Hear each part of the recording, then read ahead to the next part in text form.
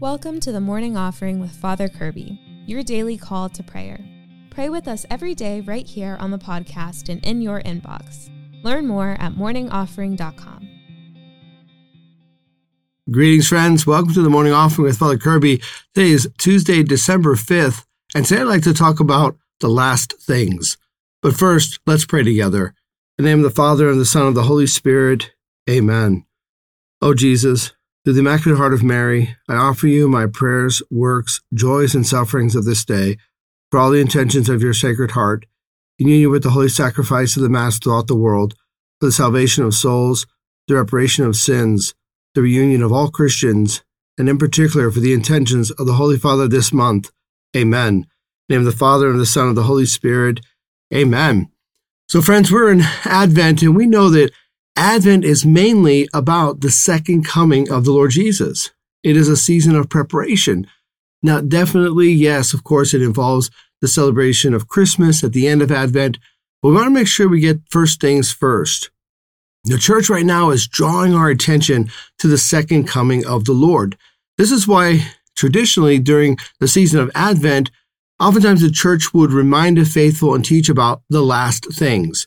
When we speak about the last things in theology, we're talking about the four last things: death, judgment, heaven, hell. And yes, these are the four things that most people don't want to talk about.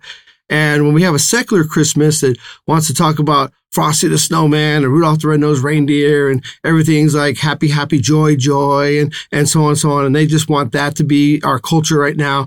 Yes, in the face of that, to talk about death, judgment, heaven, hell, it can seem a bit somber. But as Christians, we have to make sure that we use our liturgical seasons well.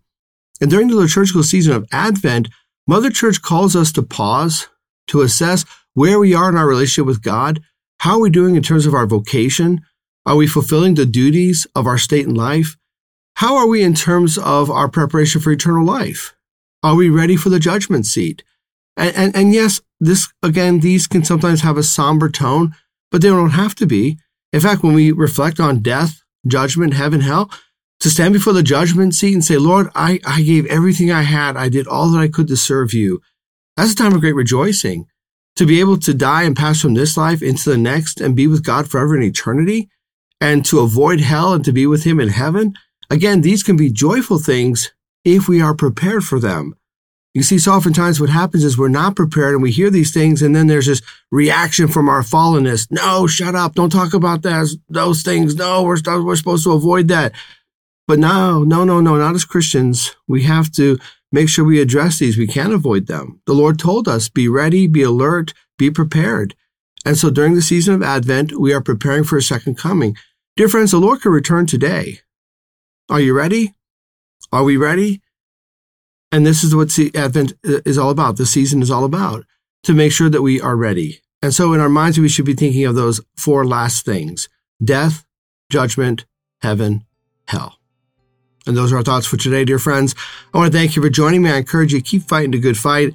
And remember, you can receive daily spiritual encouragement sent right to your inbox when you subscribe to the Morning Offering at morningoffering.com.